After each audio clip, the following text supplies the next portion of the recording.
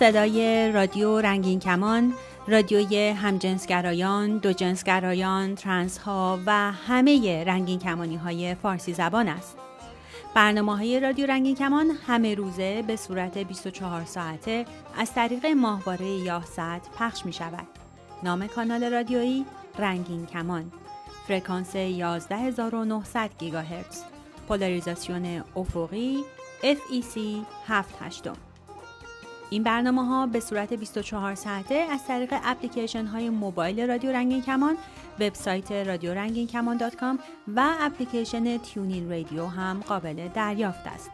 برنامه های رادیو رنگین کمان هر شب به مدت نیم ساعت از ساعت 9 شب به وقت تهران از طریق موج کوتاه 41 متر فرکانس 7655 کیلوهرتز هم قابل دریافت است. می توانید برنامه‌های ما را از طریق ساوند کلود و تلگرام رادیو هم دریافت کنید.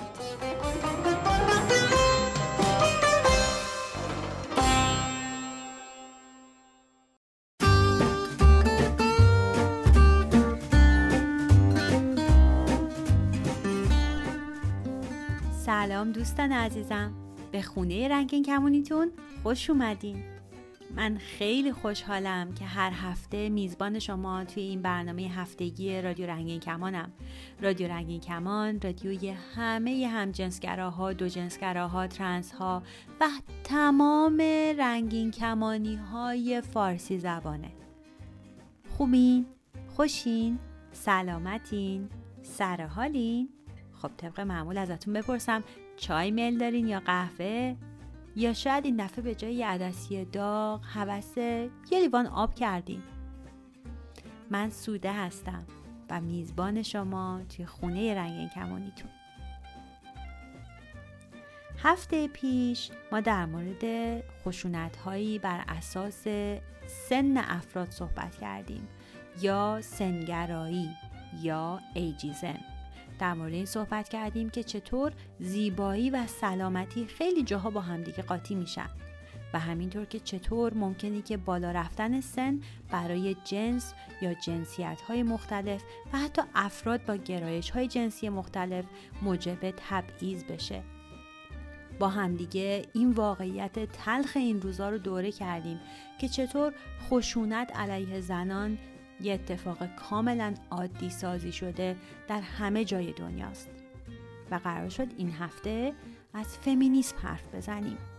فمینیسمی که برابری خواهیه، فمینیسمی که بین همه جنسیت ها برابری میخواد و آرمانش اینه که هیچ کس به خاطر جنسیتش مورد تبعیض واقع نشه. خیلی وقتا ما فمینیسم رو به اسم زن مساوی مرد میشناسیم، اما این تلقی یا برداشت از فمینیسم یه برداشت خیلی سطحیه که غلط نیست اما درستم نیست. درسته که وقتی که تفکر فمینیسم این اسم رو گرفت هنوز در مورد احقاق حقوق زنان برای برابر بودن با دسته دیگر جنسیتی که اسمشون مرد بود سرچشمه گرفت و پا گرفت و قوی شد. برای همینم اسمش فمینیسمه، اسمی که هنوزم درسته. اما حالا دیگه فمینیسم به برابری خواهی جنسیتی گفته میشه، چون خیلیا از جمله افرادی که کویر فمینیست هستن یا به کویر فمینیزم یا فمینیسم اینترسکشنال علاقه دارن یا بهش اعتقاد دارن، میدونن، باور دارن، فکر میکنن که جنسیت یک امر دوتایی نیست. پس اگر بگیم زن مساوی مرد، اون موقع داریم افرادی رو از حیطه برابری خواهی خارج میکنیم. من قول میدم که حتما توی برنامه‌های بعدی در مورد فمینیسم مفصل صحبت کنیم. همچنین کویر فمینیسم. میدونین خیلی از لزبیان ها و دوجنسگراهای زن پا به پای فمینیستا و زنانی که برای احقاق حقوق زنان دگر جنسگرا حتی تلاش میکردن توی خیابون ها بودن و جنبش فمینیستی بدون حضور زنانی که دگر جنسگرا نبودن، زنانی که همان جنسیتی نبودن، اصلا معنی که امروز داره نداشت. از طرف دیگه فمینیستا هم همیشه و اکثر جاهای دنیا در جنبش‌های برابری خواهانه کویر و رنگین کمانی حضور داشتن. هر دوی این جنبش‌ها هم جنبش کویر و هم جنبش فمینیسم دنبال برابری هستن و اون نقطه برابری خواهیه که این 2 جنبش رو به همدیگه وصل میکنه و یه شاخه ای از فمینیسم به اسم کویر فمینیسم دقیقاً محل تلاقی و پل بین این 2 جنبش برابری خواهان است. اما یه چیزی که خیلی مهمه در پیشبرد آرمان‌های همه جنبش‌ها نقش رسانه است. ما توی عصر رسانه زندگی می‌کنیم. یعنی دیگه فقط والدین ما، معلمای ما، دوستای ما رو آموزش نمیدن، ما رو تربیت نمی‌کنن، بلکه این رسانه است که نقش بسیار بسیار مهمی در آموزش و تربیت و حتی نوع جهانبینی ما داره.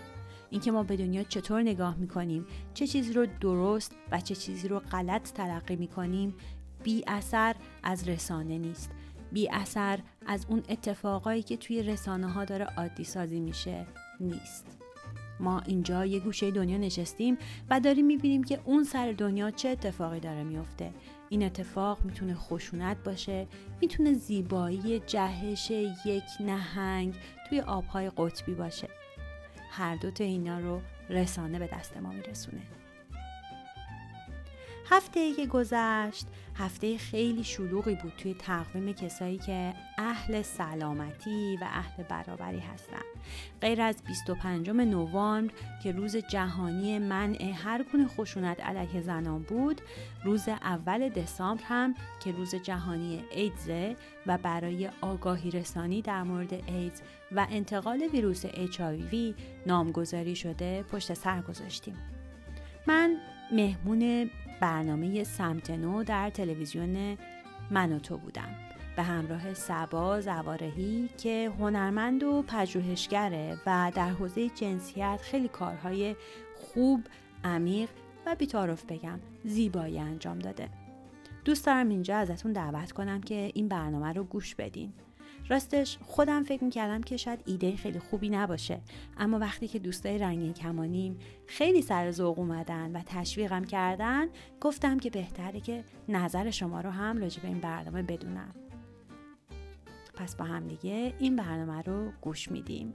اما قبل از اون دلم میخواد دعوتتون بکنم که نظراتتون رو از طریق شناسه ما در تلگرام رادیو رنگین کمان یا از طریق واتساپ یا وایبر با شماره تلفن 2044 772 589 1667 با من در میون بذارین.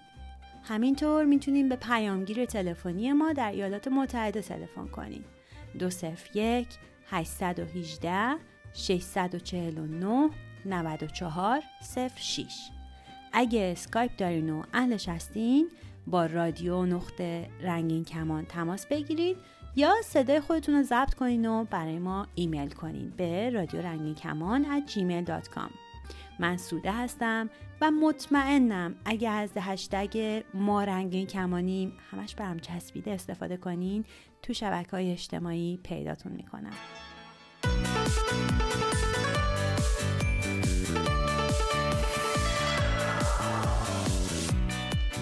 با سلام و شب بخیر به همه شما همراهان همیشگی سمتنا. امشب من به همراه بهاره و فرانک تا 1 ساعت آینده با شما هستیم و مهمون‌های امشب هم از همین اول کنار ما توی پنل هستن. صبا زواره‌ای هنرمند و پژوهشگر و سوده راد فعال برابری جنسیتی. خوش اومدین. خیلی خوش اومدین. دو تا مهمون فرفری خوشگل داریم. ایشون که قبلا با ما بود، کلی کیفشو برده بودیم. هنوز دوباره اومده. قربونت برم، مرسی دوباره اومدی. شما رو ما هر روز داریم لایوهای اینستاگرام تو دنبال می‌کنیم. دمت گرم، خیلی فعالیت می‌کنی. خسته نباشی خدایی. مرسی. واقعا جا داره بهت بگم خسته نباشی. و این همه فعالیتی که می‌کنی در زمینه آگاه سازی، در زمینه زنان، دگرباشان، همه خیلی من به شخص ازت ممنونم. مرسی، همش از قلب و عشق میاد و من خیلی خوشحالم که اینجا هستم. خیلی ممنون. هم سلام به شماها و هم سلام به مخاطبای عزیزی که من این فرصت رو دارم که باشون صحبت کنم. مرسی بچه‌ها. یک شنبه 25 نوامبر برابر با 4 آذر روز جهانی منع خشونت علیه زنان بود. آمار سازمان ملل و بانک جهانی نشون میده علت مرگ بیشتر زنان در میانگین سنی 15 تا 44 سال جنگ و سرطان حوادث نیست، بلکه اونها به خاطر رفتار خشونت‌آمیز جون خودشون رو از دست میدن.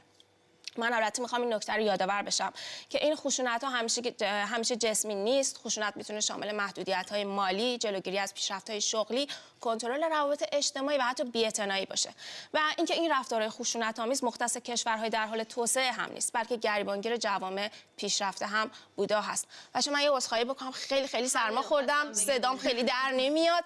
منو ببخشید. دقیقاً منم همین شرایط دارم. مجریای سمت نو این هفته من بعد از ظهر قراره مریض بشم احتمال. خبر شما بدید. من یه نکته راجع به منع خشونت علیه زنان در این بازه زمانی امسال بگم که تمش یا موضوعش مرا بشنوه. یعنی دعوت میکنن زنان رو به قصه گویی، ماجراهاشون رو بگن و دعوت میکنن زنان دیگر رو که قصه های زنان رو بشنون. و به نظر من خیلی این مفیده، چون همین دعوت به سکوت، حالا به بهانه آبروداری یا از ترس، میتونه خیلی به این خشونت اضافه کنه. همین الان منی که اینجا نشستم از خیلی از خشونت‌هایی که بهم وارد شده تو جامعه، تو خانواده، توی روابطم صحبت نمی‌کنم. صادقانه دارم میگم، صحبت نمی‌کنم. حالا از آبرو، از اینکه احساس ضعف ممکنه بهم دست بده، ولی این درست نیست. من حداقل در این حد میتونم بگم توی این موضوع این امسال که میدونم این کاری که میکنم درست. و فضای مجازی چقدر کمک کرده به این تابو شکنی ها. ببین این موضوع که 25 نوامبر روز جهانی منع خشونت علیه زنان بود، یک روز این فرصت رو میداد که همه راجع به خشونت علیه زنان صحبت کنن. بعد تصمیم گرفته شد که این کار دنیا را نارنجی کن، این رنگ نارنجی به عنوان نماد یا یه رنگی برای کمپین ها و کارزارهای منع خشونت علیه زنان استفاده بشه و 16 روز فرصت بدن. یعنی فقط یه روز نباشه. تا اینکه مثلا یه کسی مثل تو، مثل من، مثل شماها که یه روز احساس می‌کنیم که خب من امروز می‌خوام راجع بهش صحبت کنم ولی نمیتونم، 16 روز فرصت داشته باشم. برای همین از 25 نوامبر تا 10 دسامبر که روز جهانی حقوق بشره، این کمپین همه جای دنیا برگزار میشه، مخصوصا تو شبکه‌های اجتماعی، برای اینکه هر کسی بتونه این فرصت رو داشته باشه و کسایی که هیچ وقت نمیشنون بتونن بشنون، بالاخره بتونن تحت تاثیر قرار بگیرن. چقدر خوبه که طولانی شده، برای اینکه احساس می‌کنم آدم یخش میشکنه. یعنی روز اول که همه آدما در راجعش صحبت میکنن، تو به خودت فکر میکنی که حالا مثلا خیلی راحت نیستی راجعش حرف بزنی. روز دوم ولی تو 2 هفته بیشتر فرصت داری که انگار روش فکر کنی، به خودت بیا که تو هم بتونی داستانتو بگی. گفتی الان 2 هفته تو این چند هفته اخیر اتفاقی افتاده که خب خیلی هم سر و صدا کرده، فعالای حقوق زنان شروع کردن در موردش صحبت کردن. در چند هفته گذشته خبری منتشر شد که موجی از اعتراضهای فعالان حقوق زنان رو چه در فضای مجازی و چه به صورت تظاهرات به دنبال داشت. هیئت منصفه دادگاه شهر کرک در ایرلند در آخرین جلسه رسیدگی به پرونده تجاوز به دختر 17 ساله بعد از 1 ساعت و نیم بحث و گفتگو متهم 27 ساله رو تبرئه کرد. وکیل مدافع متهم در آخرین دفاع از متهم گفته آیا مدارک گواه بر این نیستن که این دختر 17 ساله قصد وقت گذروندن با کسی رو داشته؟ اگه به طرز پوشش اون نگاه کنید می‌بینید که این دختر لباس زیر توری به تن داشته. این هفته یک دختر جوان دیگه در دادگاه کرک مورد تحقیر قرار گرفت. ممکنه به نظر شرم‌آور باشه که لباس زیر رو توی این مجلس به نمایش بگذاریم. اما شما فکر می‌کنین احساس یک قربانی تجاوز چیه وقتی لباس زیرش رو در دادگاه به نمایش می‌گذارن؟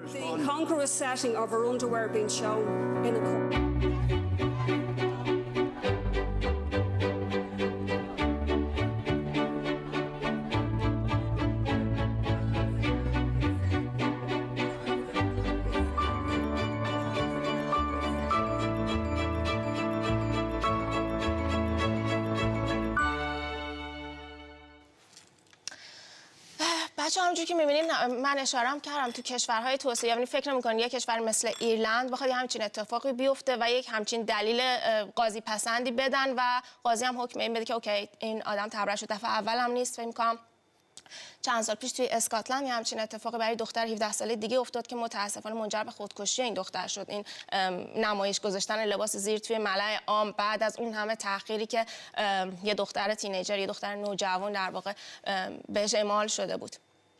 صبا تو چیزی می‌خوای اضافه کنی در این مورد؟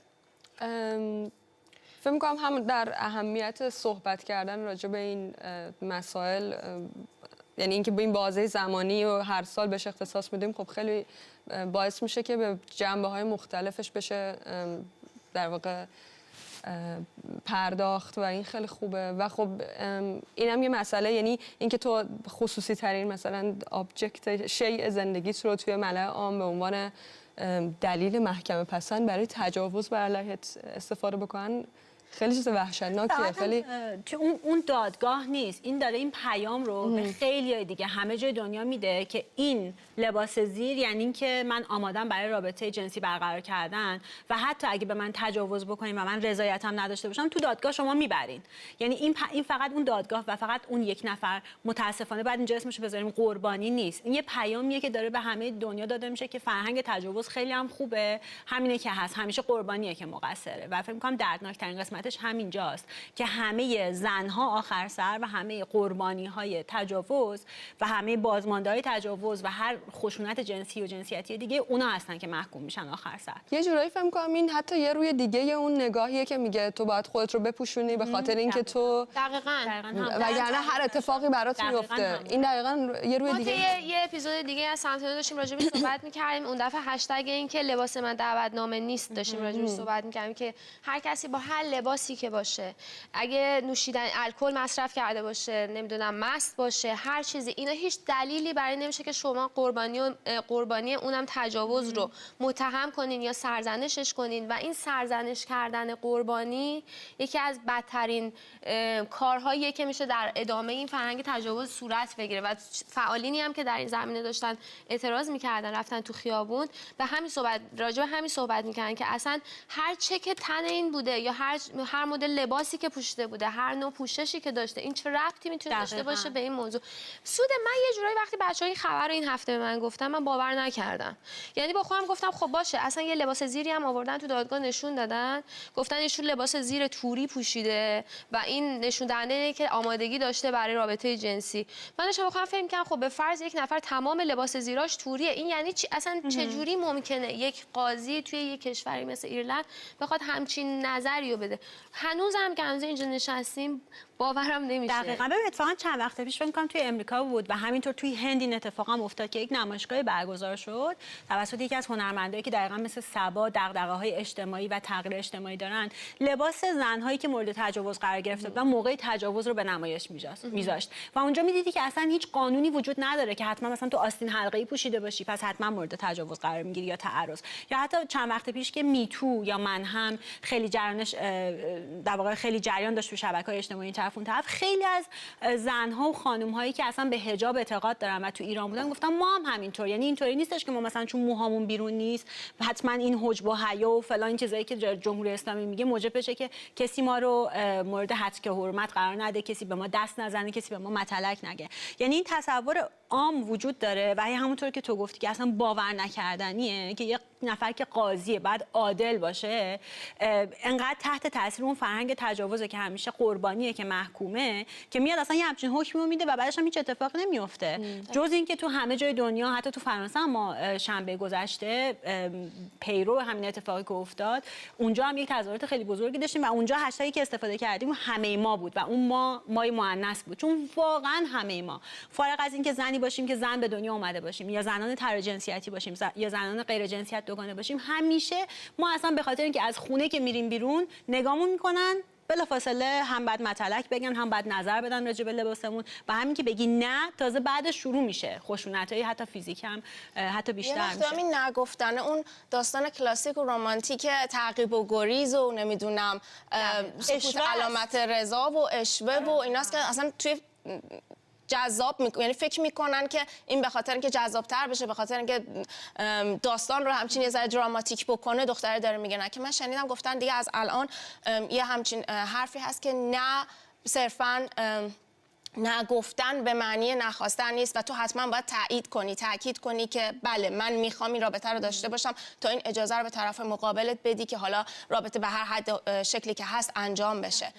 من میخوام ازتون اجازه بگیرم یه موضوعی رو خیلی به زبان ساده، به زبانی که دوستای نوجوانم بیشتر متوجهش بشن. دوستای نوجوانی که میدونیم هممون داریم داخل ایران پارتی میگیرن تا صبح میزنن میرقصن تو شمشک توی نمیدونم فلان اینور اونور، دوست دارم که اونا بشنون. آره و تو شهرهای کوچیک. حالا من تا زمانی که بودم یادم میومد که اینجوری دو تا مسئله بود. اولیش این بود که یه عده اومدن شروع کردن رفتی به موضوع زنان نداره. اینو میخوام قاطی این ولی بگم که هر کاری میکنین تو پارتی بکنین ولی رانندگی نکنین. این از این. دومیش اینه که اگر دختری پیش شما هست، دوست دارم اینو به پسرای جوونمون بگم، اگه دختری پیش شما هست که مسته، که زیاد مشروب خورده یا حال هوشیاری درست نداره، شما نمیتونید رابطه جنسی باش برقرار کنید. شما نمیتونید بهش دست بزنید.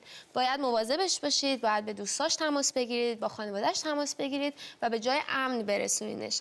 در غیر این صورت بچه‌ها تجاوز حساب میشه و من میدونم که هیچ کدوم از ما نمیخوایم این کار بکنیم.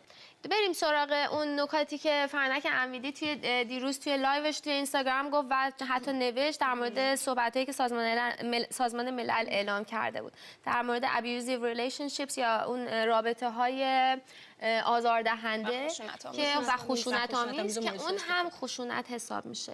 مثلا اینکه اگر کسی باید دائم اعلام موقعیت کنه به پارتنرش. الان اپ‌هایی اومده که به هم لوکیشن میدن. بعضیا میگن خب من خیلی نگران تو هم، من خیلی دوستت دارم. اولش ممکن یه ذره همچین دلچسب باشه که اون آدم برای من، حالا چه زن چه مرد فرقی هم نمیکنه، برای من خیلی نگران و دلسوزه، ولی بعد یه مدت اون حریم شخصی تو رو که اونقدر خفقان بهت میده که اسم میگه دیگه نمیتونی نفس. اون موقع است که فکر می‌کنم دقیقاً میفهمیم که خیلی ما متوجه نمیشیم که ما داریم دوچار این موقعیت میشیم، داریم مورد خشونت قرار میگیریم. یه سری چیزای دیگه هم توی همون بود، مثلا حساب مالی مشترک داشتن. تو نمیتونی حساب مالی خودتو داشته باشی، یا وقتی چه میدونم میخوای بری یه جایی همش باید احساس میکنی که دوستت افسرده است یا ورزش نمیکنه، به ظاهرش نمیرسه، یا از اون ور خیلی مسائل کوچیک اینجوری. یه موارد دیگه ای هم نوشته بود که همین لوکیشنشون رو ازش پرسه الان کجایی، الان با کی، الان چیکار می‌کنی. صادقانه بگم من تو خیلی از روابط قدیمیم این احساسو داشتم و من اسمش هم غیرته. اگه ما بکنیم حسادته.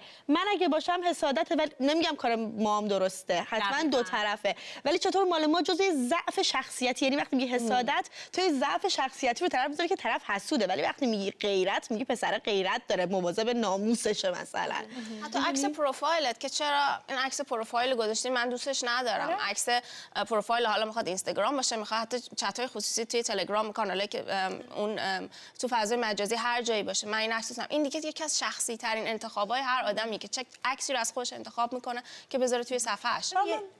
من اگه میتونم اضافه بکنم، یکی از اولین چیزایی که ما یاد میدیم به اقلیت‌های به حاشیه رانده شده در زمینه امنیت دیجیتال تو دنیایی که همه اینستاگرام دارن و اینه که شما اصلا دلیل نداره هر چقدرم که عاشق پارتنرتونین نباید رمز موبایلتون داشته باشه، چون این موبایل وسیله کاملا شخصی شماست و این خیلی مهمه که ما وقتی وارد یک رابطه میشیم استقلال عاطفی و استقلال مالی و استقلال‌های مختلفی که برای خودمون تعریف می‌کنیم، حتی استقلال جنسی خودمون رو داشته باشیم، قائل باشیم، اون حریمو برای خودمون اول از همه خودمون رو دوست داشته باشیم، بعد یک ما بسازیم. یعنی اون ما ساختنه با هم دیگه قشنگ میشه، نه اینکه یه نفر بره زیر سلطه اون یکی و فکر کنی که وای من اگه این غذا رو نخورم یا اگه این غذا رو نپزم یعنی اینکه اون طرف مقابلم فکر میکنه که من دوستش ندارم. این دوباره اون خشونت پنهانه است. مثلا میگن که خب مرد دوستت داره که میخواد ببینه کجایی، چون نگرانته. میگه عزیزم جامعه خطرناکه، من مردم، مردا رو میشناسم، مردا این کار میکنن اون کار میکنن، بذار من کنترلت کنم. کنترل از طرف هر کی که باشه بده و اینکه زشته، اصلا کار خشونت آمیزه. اینکه مردا میره به پاس غیرتشون و غیرت هم خیلی گلوریفای میشه، یعنی با شکوه دیده میشه و اونور میره برای حسادت زنا که زنا خارن، ضعیفن، حسودی میکنن. این لایه‌های مختلف جنسیت زدگی و خشونت‌های انسانی رو داره و همین که شما احساس کردین که تحت یه همچین خشونتی هستین، اولین کارتون اینه که برید با پارتنرتون صحبت کنین راجبش. این نیستش که بلافاصله طلاق بگیریم، ما اینو نمی‌خوایم بگیم. موضوع اینه که شما وقتی خشونت رو بشناسین میتونین راجبش صحبت کنین، چون هیچ کس تو دنیا دلش نمیخواد خشونتگر باشه. همه ناراحت میشن از اینکه خشونتگر باشه. قبول داری، ولی یه وقتای خودمون اجازه میدیم که این خشونت هی بره جلوتر. یعنی شاید همون اول اگه جلوش گرفته بشه هی پیشرفت نکنه، هی نره جلوتر. یعنی من همون موقع بگم اوکی همینجا صبر کن، چرا من باید این کنم، بشینیم صحبت کنیم. آره دقیقاً. دیشب تا قبل از اینکه حرفای فرانکو بشنوم واقعا نمیدونستم من تو رابطه گذاشتم از چی زجر میکشیدم. چرا من وقتی وارد رابطه میشدم اعتماد به نفسم کم میشد، چرا وقتی وارد رابطه میشدم چاق میشدم، افسرده میشدم. من نمیدونستم. من همین دیشب متوجه شدم که یه سری از چیزایی که من فکر میکنم محبت بوده محبت نبوده، خشونت بوده و از تو منو رفته رفته نابود کرده و برای همین من طغیان کردم و رابطه رو به هم زدم همیشه و همیشه.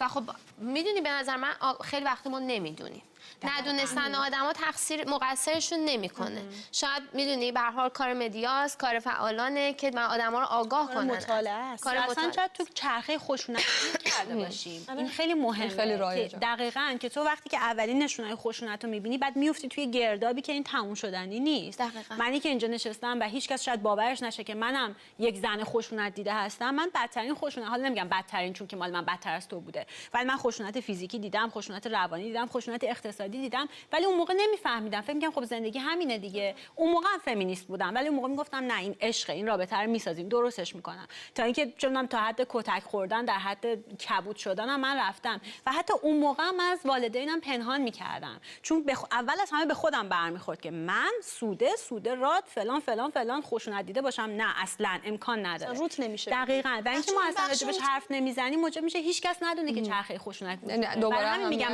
مرا بشنو، برای همین میگن بچه در مورد خشونت حالا بیشتر برمیگردیم تو بخش دوم سوم مفصل وارد جزئیات میشیم.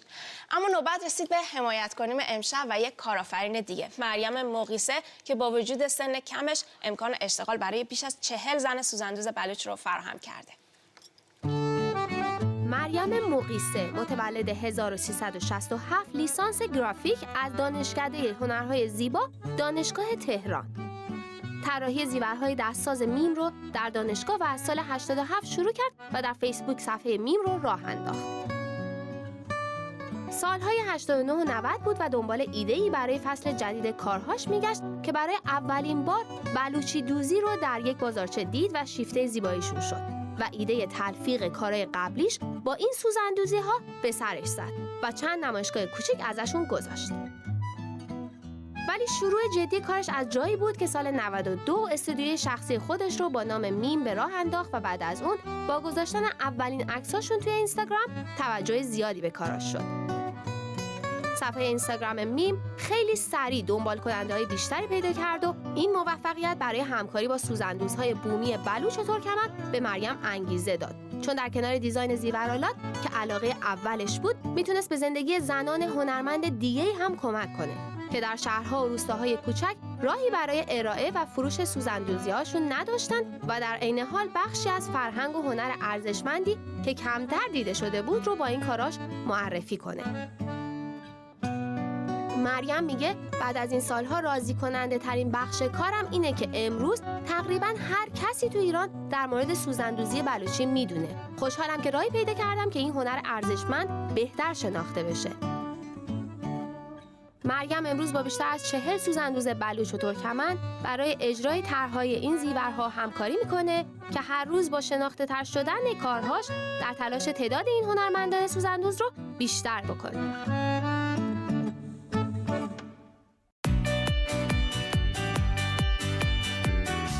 خوش اومدیم به بخش دوم برنامه. تو این بخش می‌خوایم از جداسازی جنسیتی در مکان‌های عمومی و فضای شهری صحبت کنیم که در جامعه ایران کنونی دلیل اون رو ایجاد امنیت بیشتر برای زنان می‌دونن. برای مثال جداسازی در حمل و نقل عمومی یا ایجاد پارک بانوان.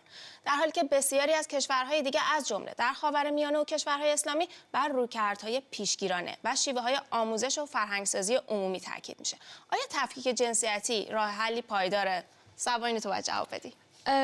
بذار اول برگردم به این که اصلا تفکیک جنسیتی در فضا از کجا میاد. در واقع بازتابی هست از تفکیک جنسیتی نقش‌های اجتماعی و اگه اینطوری بهش نگاه بکنیم قطعاً پایدار نیست. نه تنها پایدار نیست که خودش مصداقی از خشونت هست و خودش بسترساز و زمینه‌ساز خشونت‌های دیگه هستش.